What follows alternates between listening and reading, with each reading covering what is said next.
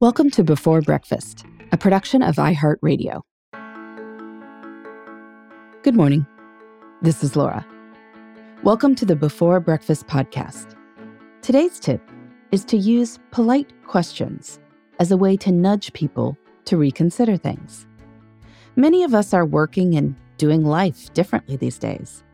This is an opportunity to challenge long-held assumptions.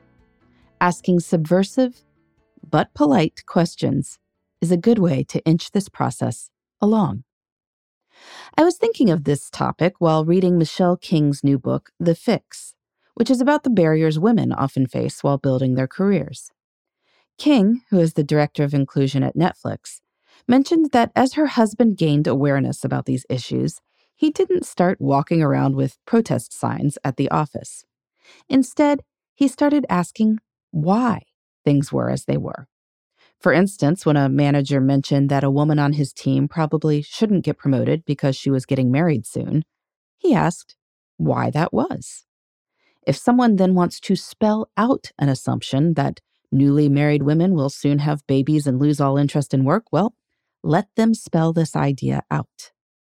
A question is not a direct challenge to authority, but as people need to explain their assumptions, it brings them into the light, where they can be dealt with. But asking subversive questions isn't just about countering discrimination.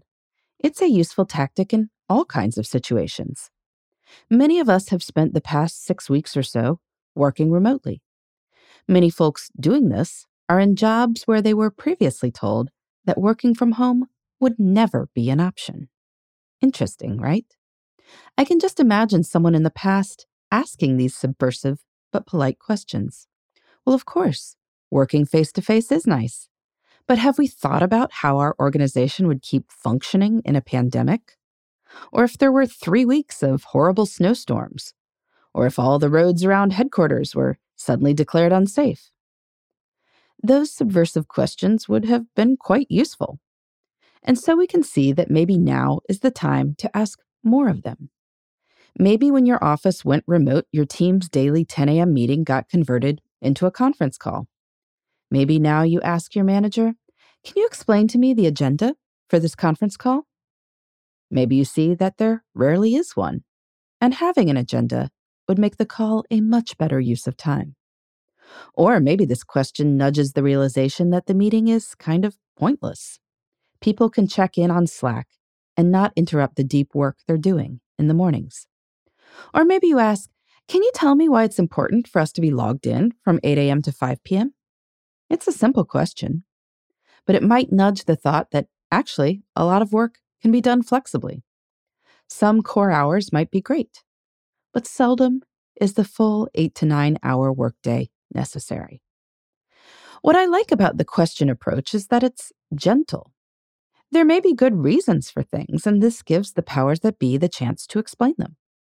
But when the answer is awkward, because the person can see that he or she is about to say, "Well, we've just always done it this way," or, "Well, everyone knows that, right?" Then questions can instigate change without preaching and protest. And since we do all have to keep working together, it's best to make allies rather than enemies. In the meantime, this is Laura. Thanks for listening, and here's to making the most of our time.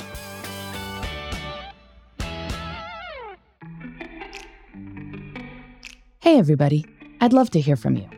You can send me your tips, your questions, or anything else. Just connect with me on Twitter, Facebook, and Instagram at Before Breakfast Pod. That's BE4, then Breakfast, POD. You can also shoot me an email at beforebreakfastpodcast@iheartmedia.com. That Before Breakfast is spelled out with all the letters. Thanks so much. I look forward to staying in touch.